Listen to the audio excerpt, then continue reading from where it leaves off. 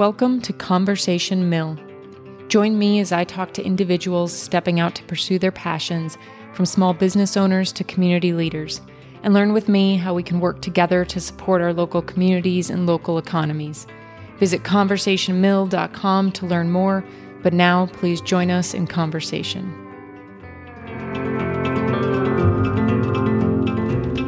Dan Wiedenbenner is the executive director of Mill Village Ministries. Dan launched Mill Village Farms in 2012 and saw that the needs of the community extended beyond the goals established by Mill Village Farms.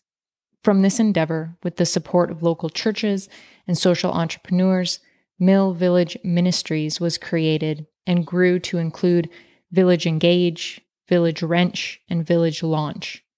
Dan shares how his experiences working in historic African American churches and neighborhoods opened his eyes to the injustices and needs of these and other underserved communities. Speaking with Dan, I was reminded of how many of our communities across the country ignore the darker sides of our history, and how sweeping these parts of our history under the rug only amplify the impact of them. Please join Dan and I in conversation today, but please also join the wider conversation of social injustices and social inequities in our communities. Let's start at the beginning. So you've been involved with Mill Village Ministries from the beginning when you launched Mill Village Farms. So take us back to launching Mill Village Farms. Yeah. And then how that blossomed into what Mill Village Ministries is today. It's kind of become, well, I guess really where it kind of got its start, before even Mill Village Farms was started, I went to a local university here in Greenville and did a lot of community engagement, community outreach, and then eventually started doing mission work actually for a local church. And through that experience, I moved down to the Lowcountry in a small kind of rural community called Allendale. And it totally opened up my entire worldview, just living down there, working down there. I lived with an African-American pastor who was a community organizer in this small community. It was one of the top 10 poorest counties in the country. And it was almost 100% racially segregated. So all the black children went to public schools, and while all the white children went to private Christian schools. And what year was this This was in 2012. And so there was literally railroad tracks that went through this small town and divided this community. So here as I was as this white privileged white male living with this historic black family that was, organizers, pastors, involved, worked for the local government, doing a lot of community work. And here I was traveling in all these different circles and environments. And there was you also saw a lot of vibrancy, despite, obviously a lot of poverty and a lot of challenges. But you saw a lot of local businesses. You got to know school board members and elected officials and, neighborhood associations on the grassroots level that were all trying to create this vibrant place when all the odds were stacked against it with so many cultural challenges. So through that experience, I came back. I really became passionate about doing this kind of cross-cultural work. And I was frustrated, frankly, because I was working with a church that was asking me to do so much of this cross-cultural work down there that wasn't happening locally. And I saw a bigger vision and a real need. And that, in many ways, my worldview of the church was so narrow. And that experience really blew that, blew the top off in some ways. And came back to Greenville knowing I want to be part of a larger mission to do kind of community and economic development. And so I moved into a historic African-American neighborhood. I joined a historic African-American church, our local neighborhood association, and just immersed myself in this community as much as I could as a 20-nothing-year-old and just did a lot of listening. And, through that process, we quickly saw there was just such a need for frankly, youth development. That was really the biggest gap we saw by just working with the neighborhood association, working with teens and youth. There wasn't a lot of opportunity for them to plug in. And we started asking those youth, what were ways that we could help support you and help you reach your goals? And what we heard overwhelmingly was they wanted to work, they wanted to earn some extra money, and they also wanted to help solve some of the issues because they weren't stranger to the struggle and the pain that existed in these neighborhoods. And so we kind of took that information to heart, but So we had this fledgling little community garden that was started by a group of seniors years ago and was kind of evolved into a pile of weeds because the interest waned. And so we saw this model up in Boston, actually, that was hiring students, and we thought to grow healthy food for the neighbors. And we had a farmer that was actually coming in and selling produce. And we're like, what if we could grow our own food in our own neighborhood and sell it to our own neighbors and create our own little micro economy that met a very niche need while also supporting these young men and women. And so we hired these 4 young adults, and it taught us a whole lot. We sold the produce in a church parking lot to a group of seniors, and we sold out in 10 minutes. And we had other kids asking us for jobs, and we thought, man, there's literally there's a seed of an idea, no pun intended. And we thought, man, how could we scale this and how could we improve upon this too? Because there was also some things we learned along the way that, could be improved. We started paying students, and we saw students didn't know how to open up bank accounts, and we're going to check cashing stores, and, just basic financial literacy wasn't there for some of these youth. So we started adding basic financial literacy, and we started adding more churches and more neighborhoods started inviting us to sell produce, started going and traveling around. We got a little food truck selling produce, and it's a little bit of kind of how the farm got going. I love the aspect of it's not just let's teach you how to plant, let's teach you how to harvest, how to grow, how to water, how to fertilize naturally. It's not just that. It's let's teach you how to now sell what you harvest. Yeah. And then when you sell it, let's teach you what to do with that money. So it's a full, again, from the seed to the final outcome of putting money into a savings account or a retirement account or being able to buy a home someday, taking them through the whole process. And I just feel like the best solutions are holistic solutions. There is no silver bullet for vibrancy. These communities are living, breathing organisms in and of themselves, and there's so many factors that create a flourishing community. And the farm and working with youth is one of many parts of what we do at Mill Village Ministries, but a really important one, because access to good and healthy food is so foundational to health and creating wealth in our communities.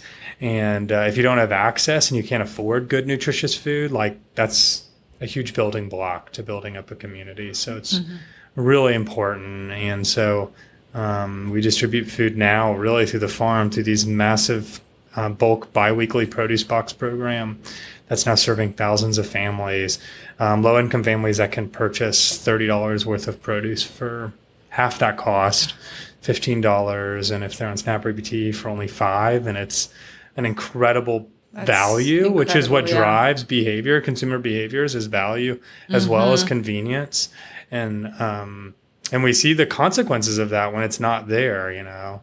Yes, health inequities, diabetes, high blood pressure. And those are equations that people, for whatever reason, refuse to see or maybe are just ignorant to, of low-income families. You're going to then have the health problems that result of that because, like you said, of the cost of foods and the accessibility to those foods. And if and again, not to necessarily generalize, but if you can only afford SpaghettiOs or ramen and that's everything you're eating, now you don't feel good. So you don't have the energy or the motivation, or maybe you're not even healthy enough to get up and get a job. Yeah. And then you're not eating right and you're not motivated. Now your mental health is not good. And so then that's how that cycle continues, no matter how much you might be trying to, quote unquote, pull yourself up by your bootstraps. So I think to start with food and growing your own food is such a, it's just such a hallmark of the whole enterprise that is Village Mill Ministries. Yeah. Because if you can start with getting people feeling good, now you you can open their mind to other things. Yes. Yeah, I just think access to healthy food can't be discounted. I think one of the terms we like to talk about is just the hidden hunger, because people might be getting the calories. They might be, we have a dollar store just about on every corner in our community. And if you're on a fixed income and you have a dollar store literally in your backyard, like that's where you're going to be sourcing the predominant amount of your calories. Yes. And so, I think this is why obesity is rampant in our communities as well, because it's not as if people are necessarily starving, but they're not getting the vitamins and nutrients that are needed for a healthy lifestyle to have a kid that can do well in school, because all of these things interplay. The intersectionality of all of these issues play off of each other. Exactly. Christian churches in general have been criticized throughout the years for really doing fluff when it comes to community involvement. So maybe it's just as simple, collecting canned goods at holidays, or maybe providing clothes. Not to discount those efforts, and a lot of people give with a very gracious heart when it comes to those things. But the community involvement, especially when it comes to racial or social justice issues, have not been known to be active in those things. And this is a Christian-based organization. So talk to me a little bit about that, because not that I was surprised to see this was a faith-based organization, but to see that you have a branch of Village called Village Engage that's all about social justice issues.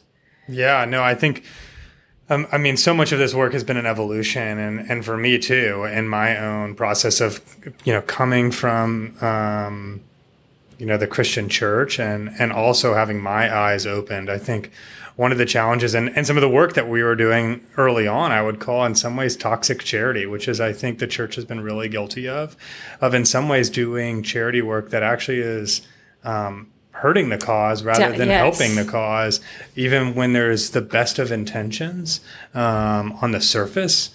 And so I think taking a good hard look and also looking at what are the root cause of issues and what are the systems that are at play. And that has certainly been a journey for me as we're uncovering some of these issues and what are the factors and the variables that are at play.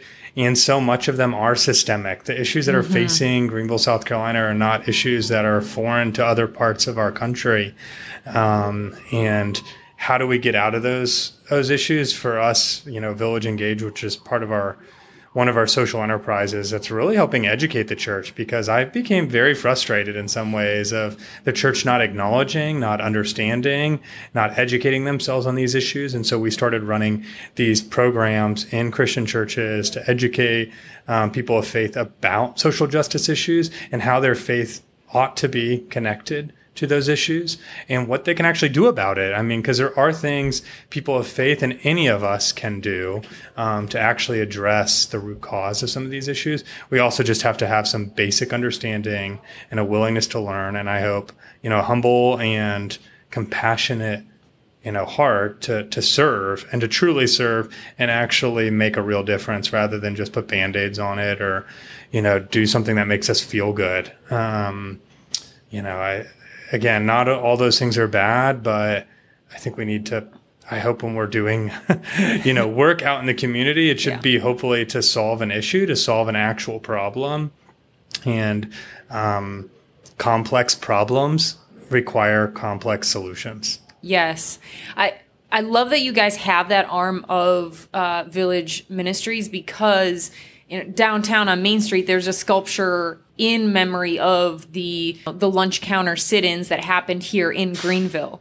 And I think when it comes to the church, there's not a lot of conversation about history happening in the church of, hey, this is our history. It did happen. And it's important to know our history so that we don't repeat it. We, and when I say we, I mean us as Americans, are not very good at that. Yeah. But it's a visual, tangible thing here in our downtown in Greenville, but yet still remains an issue to really acknowledge it. I guess it's easy to just walk by a sculpture that's on Main Street and not really think about how those things don't just magically heal Absolutely. And none of these challenges that we're faced with today have been created overnight.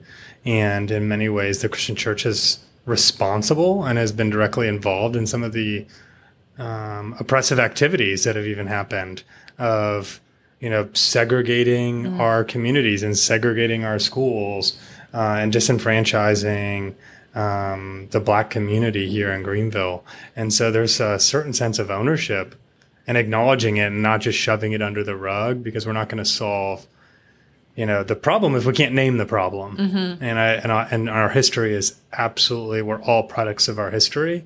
And if we don't understand it, like you said, we're deemed to repeat it. And some of the same systems are still here. And in some ways we've moved far along, but in some ways we're actually moving backwards, I would argue. What are you seeing from the local government of Greenville when it comes to the social justice issues or acknowledgement of the segregation that was here or the disenfranchisement of groups in this community?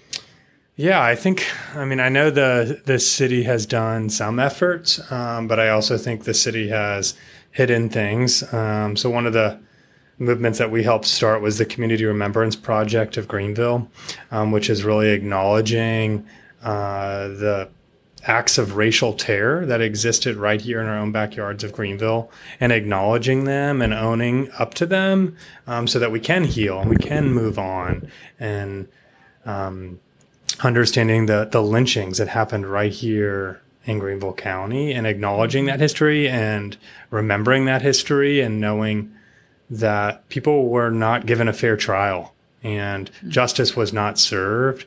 And so we're putting up markers all across our community.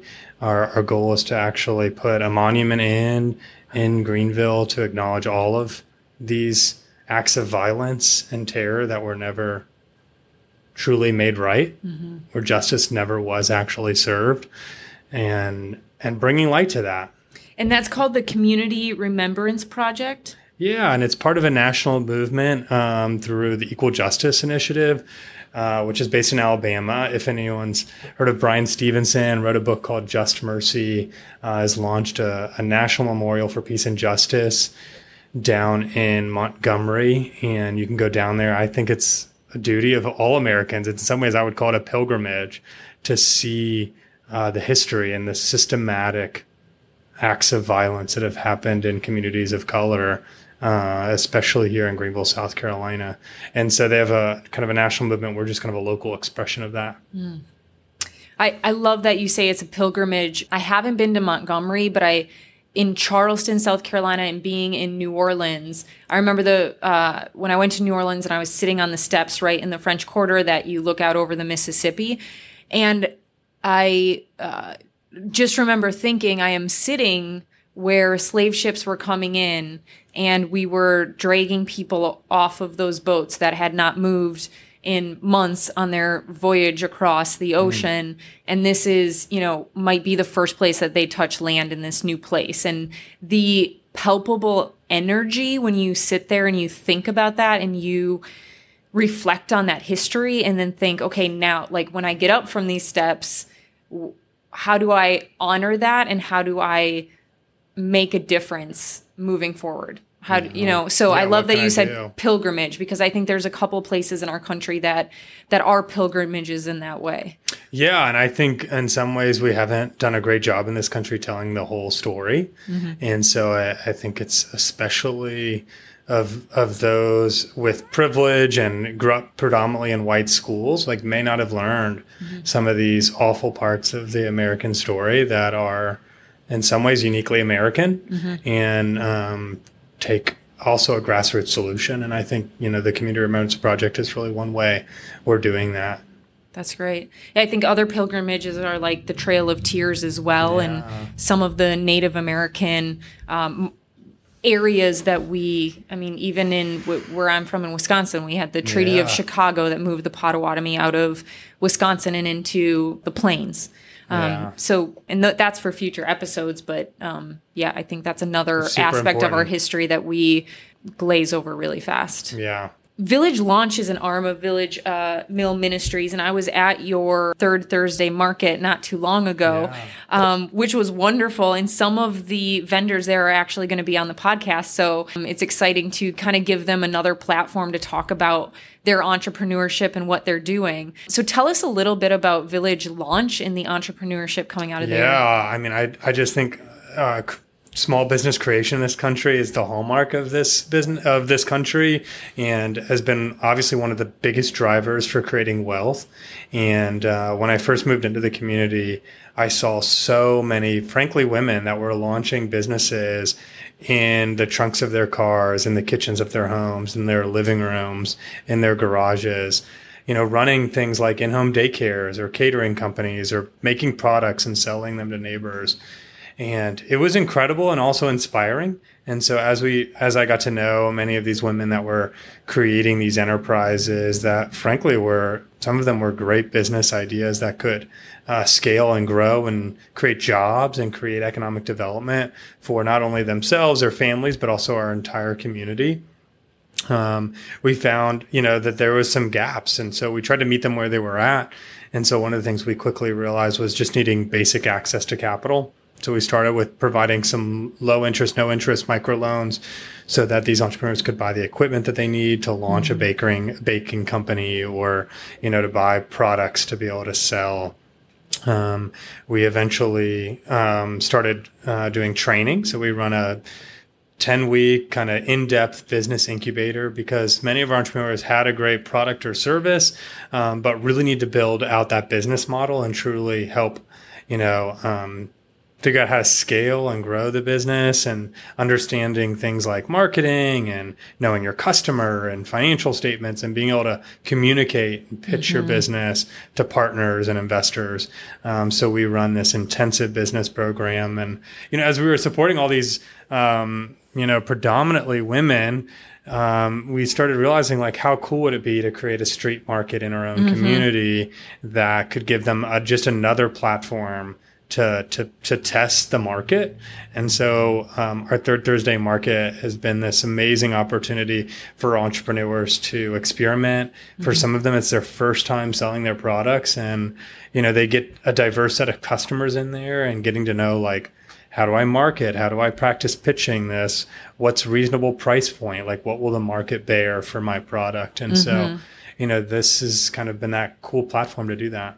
In the program, do you guys sit down and if they pitch a business plan, right? If they show you their business plan, do you have mentors or leaders that go, no? I mean, no, in that, if you were pitching this if you were going to raise capital outside of this bubble, someone would say, no, this isn't good enough. Do you kind of have those hard conversations? Yeah. So through the kind of what we call our Business Entrepreneur Academy, they each get paired up with a mentor where they're constantly being challenged, not only by a mentor, but also a group of peers that, not only are challenging them, but also providing support.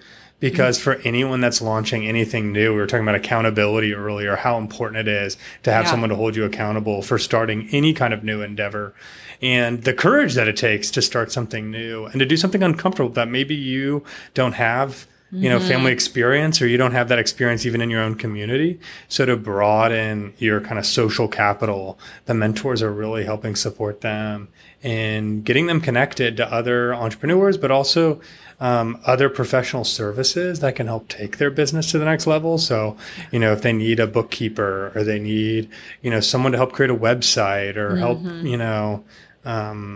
get a patent on something that they've created, getting them connected to those professional services that really can make or break some of these businesses. So absolutely getting, not only the tough reality of what it takes to start a business, but also the affirmation and the encouragement, which we find is hugely invaluable and can't be measured in many ways because we all live in our own support circles and having that support can make or break, whether this business gets launched or not.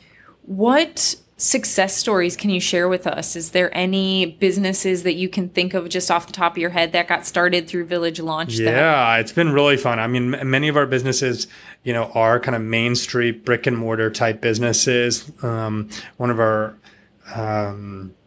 first entrepreneurs we worked with was a really successful baker, and she was able to get access to capital to buy a commercial mixer, and eventually was in a rental kitchen, and eventually opened up her own storefront. She now has her own manufacturing facility where she's baking breads and selling them all across the region. It's been really exciting, not only creating wealth and for her, but creating jobs. So she hires folks in her community, selling it in not only markets, but in grocery stores.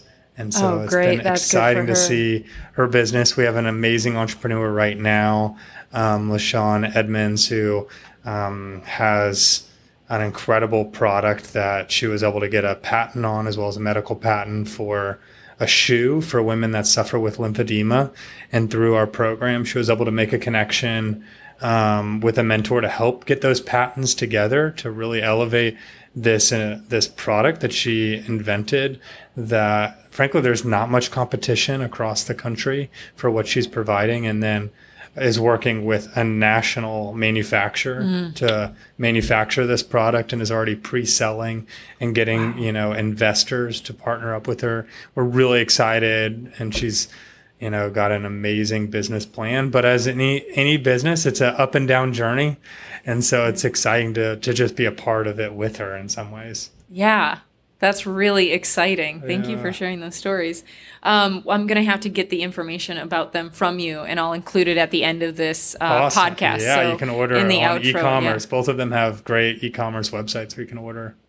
With Mill Village Ministries being a Christian faith-based organization, I'm sure questions come up of if you are part of an LGBT community, or if you are not a Bible-believing Christian, or if you're a member of another faith, or you're an atheist and you're in these communities, can you still participate in all of these branches of the organization? Absolutely, yeah. So, although we were started by 2 local churches here in town, there's by no means no requirements to be of any particular faith or non-faith or of any background.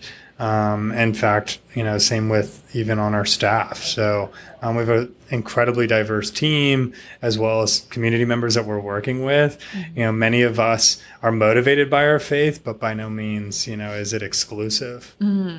That's so good to hear. This area, and we kind of talked about this before we started recording down in the podcast, it's kind of known for, we have Bob Jones University right down the street. Like, it's very known for more of a fundamentalist Christian faith that I think permeates a lot of the city and makes people uncomfortable being here, and maybe a little fearful even. I don't know if you've experienced that at all with some of the people that are coming in and interacting with you guys. Absolutely, yeah. I think we certainly do. It's on all sides. It is. It's, and I think one of the things we're trying to create is this really inviting, inclusive environment, and creating, a really public atmosphere that, is out there in the community, going door to door, community center to community, that's connecting people. And so much of what we're doing is based off relationships and building trust, and that takes time. Yes. When there's differences, there's trust that needs to be earned and built, and that takes time. Yeah. The only arm of Village Mill Ministries that we haven't really touched on yet is Village Wrench, which is just seems like the most fun one. It is. It's bikes. I mean, who doesn't love riding a bike? Yeah. So first, tell us a little bit about it. Yeah, so Village Wrench is this amazing kind of community-driven bike shop that really got started when we were selling produce in those parking lots in these neighborhoods. We had a group of older men that lived in the neighborhood that asked us if, they could set up, tailgate tents and bring their bike tools and stands out, and if they could just fix some kids' bikes while we were selling produce at these markets. And we just said, sure, why not? It sounds like a great idea. And they started doing that on Saturday mornings, and, hundreds of kids started coming out and getting their bikes fixed. And we were, blown away that this was a real need, a market felt need for community bike repair. Kids might get a bike for Christmas, and by springtime, the inner tubes popped. And they really gave us a vision. They started teaching these kids, 12-year-olds, how to change inner tubes. They became tire tube tech specialists. And they got little badges. And, these 12-year-olds were out here fixing each other's bikes. And so we thought, man, light bulbs were going off. Like, could this be another enterprise? We knew there was a market need for community, bike repair. Could we create a bike shop that could employ, hire, and train young adults to run a community shop? And that's how Village Wrench really got its start. We run a full service bike shop in the middle of West Greenville where folks of all abilities and backgrounds and ages can come in. It's an incredibly diverse atmosphere, as well as the bikes that are reflected in the shop, where folks can come and earn or purchase a bike. So if you can't afford a bike in the shop, you can volunteer in the community to earn that bicycle. We run community workbenches where you can come in and fix your bike and work with a volunteer to teach you how to fix that bike. Or you can pay and fee for service, get your bike fixed, and all the revenue helps kind of support those youth apprentices that are working with mechanics. And all the while really doing this youth development work, which we know is just so important in Greenville. Mm-hmm. And this is a bike town.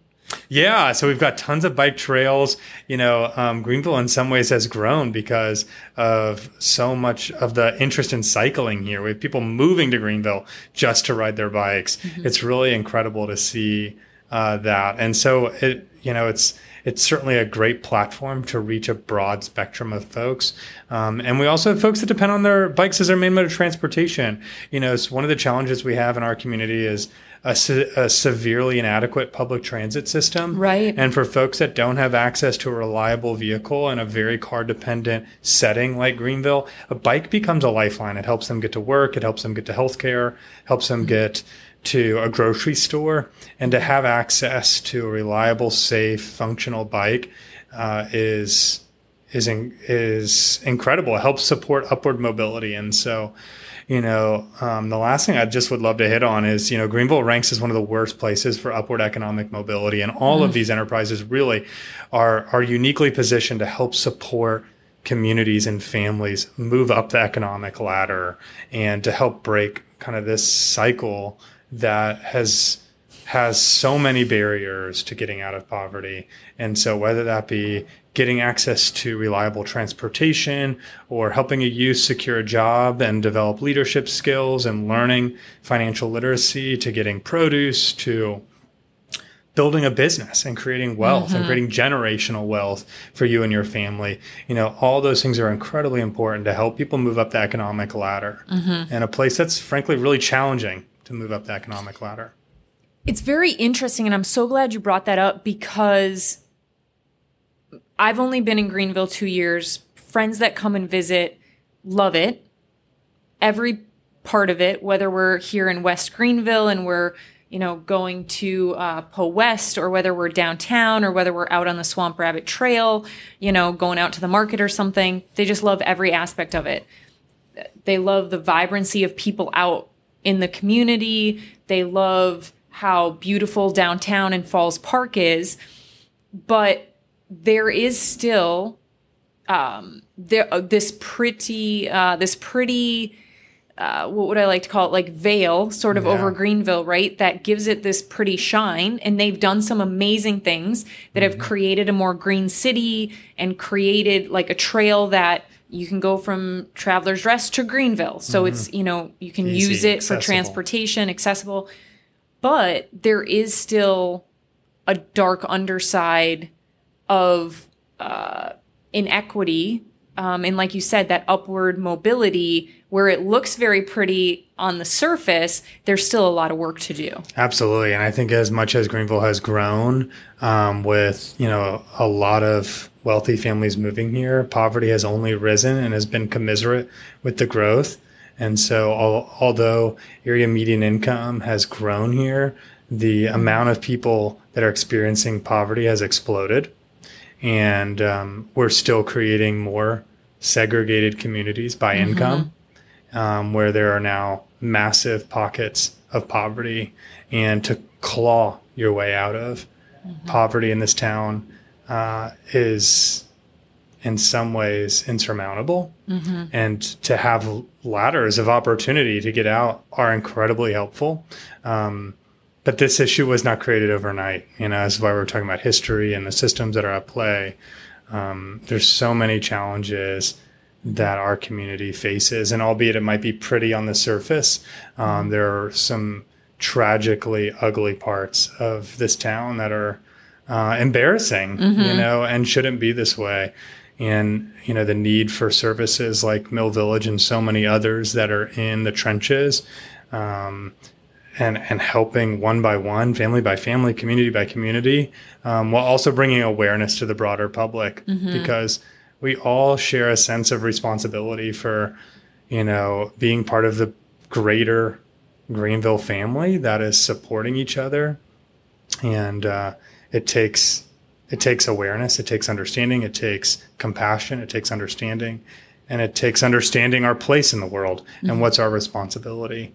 And the problem, unfortunately, is getting a lot worse. I feel, despite Greenville ranking as one of the top 10 best places to move to as a young professional, or to retire, or to travel to, it ranks still as one of the worst places to be a poor person. And that should be the last list we want to be on.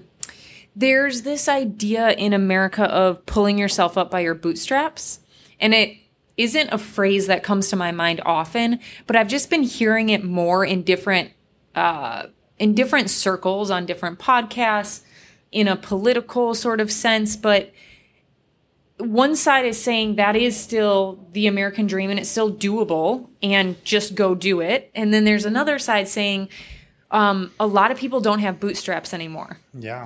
So that's sort of a broad, maybe thought question thrown out to you, but what do you think about that concept in America right now of pull yourself up by your bootstraps, after having just mentioned, like, hey, Greenville specifically is still a place where if you're poor, the odds of you breaking out of that cycle are pretty low.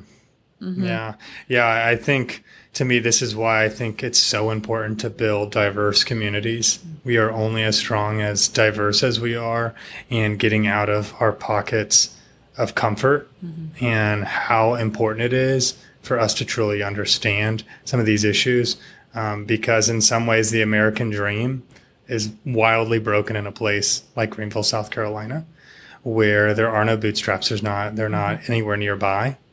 And it's not a handout. It's creating opportunity, and that creates and to create that kind of opportunity is not a quick fix, and it's not a one type of program. There's no programming our way out of this problem. We need many solutions. Again, complex problems need complex solutions.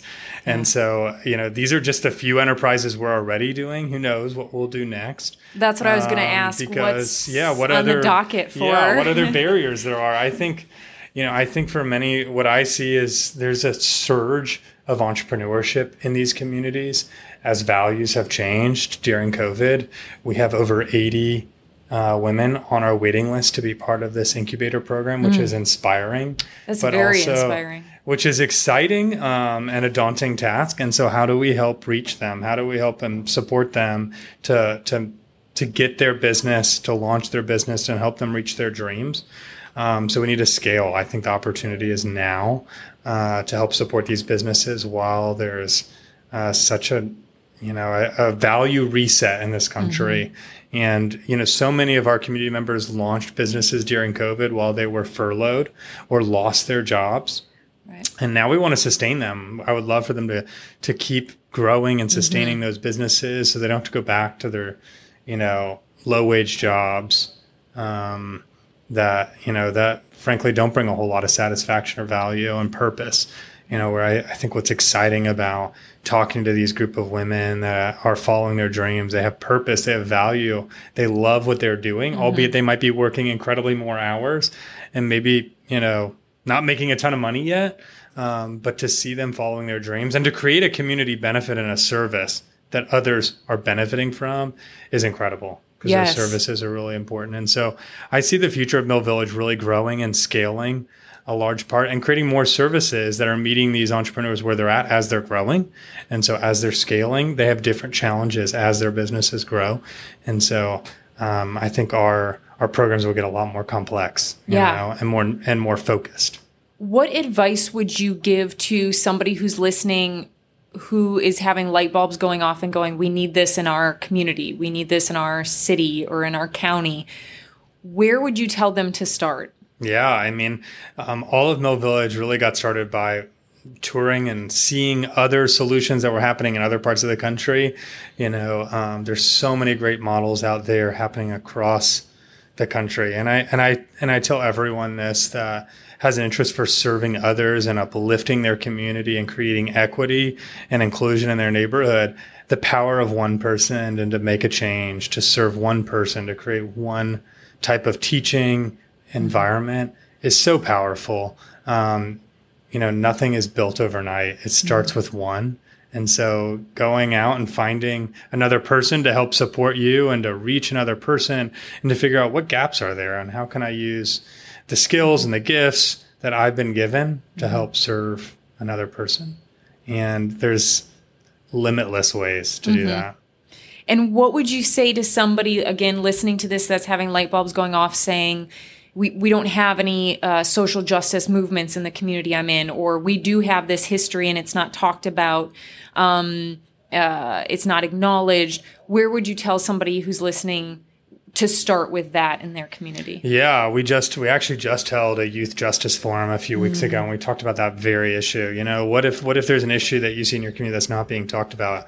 You know, and these teenagers started coming up that have started some youth movements. You know, were really inspiring.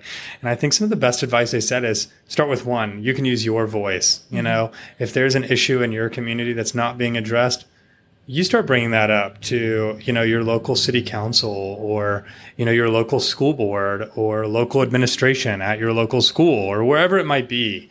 You know, bringing one person's voice to the equation can't be discounted, but finding comrades in that. So maybe it's just one other person. Maybe it's two other people. Maybe it's three other people. Maybe it's hundreds of people.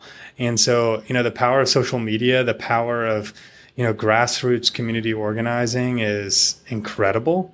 And so as you're out, you know, telling people about an issue that's happening in your backyard, you know, other people will follow and be inspired as you're building awareness because, you know, people might not know it's an issue in your backyard, you know, and by you bringing awareness, others will follow. How can we help support Village Mill Ministries? Yeah, there's so many ways. Obviously, volunteering and getting involved is so important. Advocating for this work, advocating for the issues that we're fighting for and we're, you know, involved in right now is, you know, incredibly helpful. You know, our best marketing is one-to-one, peer-to-peer. So helping spread the word. Maybe you're not interested in this work, but you might, you know, have a family member that might really connect to this. That is an amazing way, is by helping spread the word. Obviously supporting us, supporting our entrepreneurs, coming out to Third Thursday Market, buying products from our entrepreneurs, giving them the encouragement, giving them feedback by buying their products is incredible.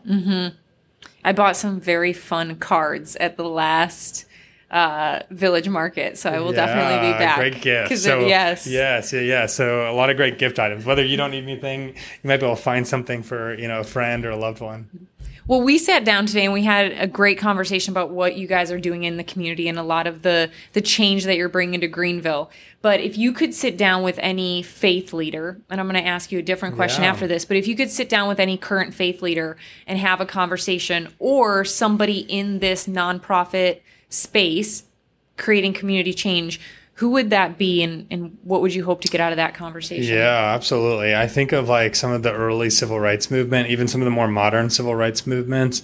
I think of, you know, an individual that's been incredibly inspiring to me is John Perkins, who helped launch kind of this community development work and did so much civil rights work down in Mississippi, and bringing education in rural and urban communities while also building a diverse community. I think In many ways, the power, I think, for creating change is that very, outcome, building community across lines, across differences, across educational backgrounds, cultural backgrounds, sexuality backgrounds, income. I think the strength that we have is our differences, and the more that we can acknowledge those differences and rally around common goals to create change, nothing can stop us. I truly believe that.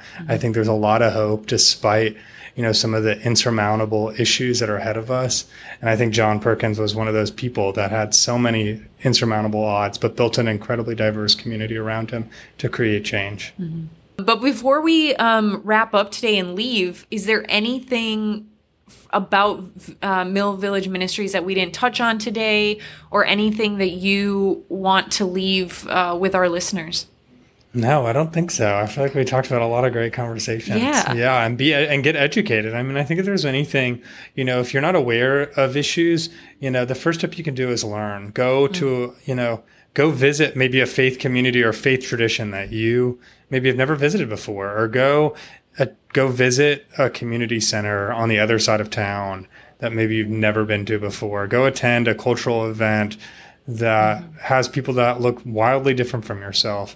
I think, being curious, having that immersion experience, I think, and being curious to learn and to be open to listen, I think is such a great first step. That's great advice. Thank you so much. Thank you for coming today and being on the podcast. And let's have you back in a year and see what new things Village Ministries is doing and how you've scaled, and keep it going. Thank you. Thank you so much. I appreciate you having me.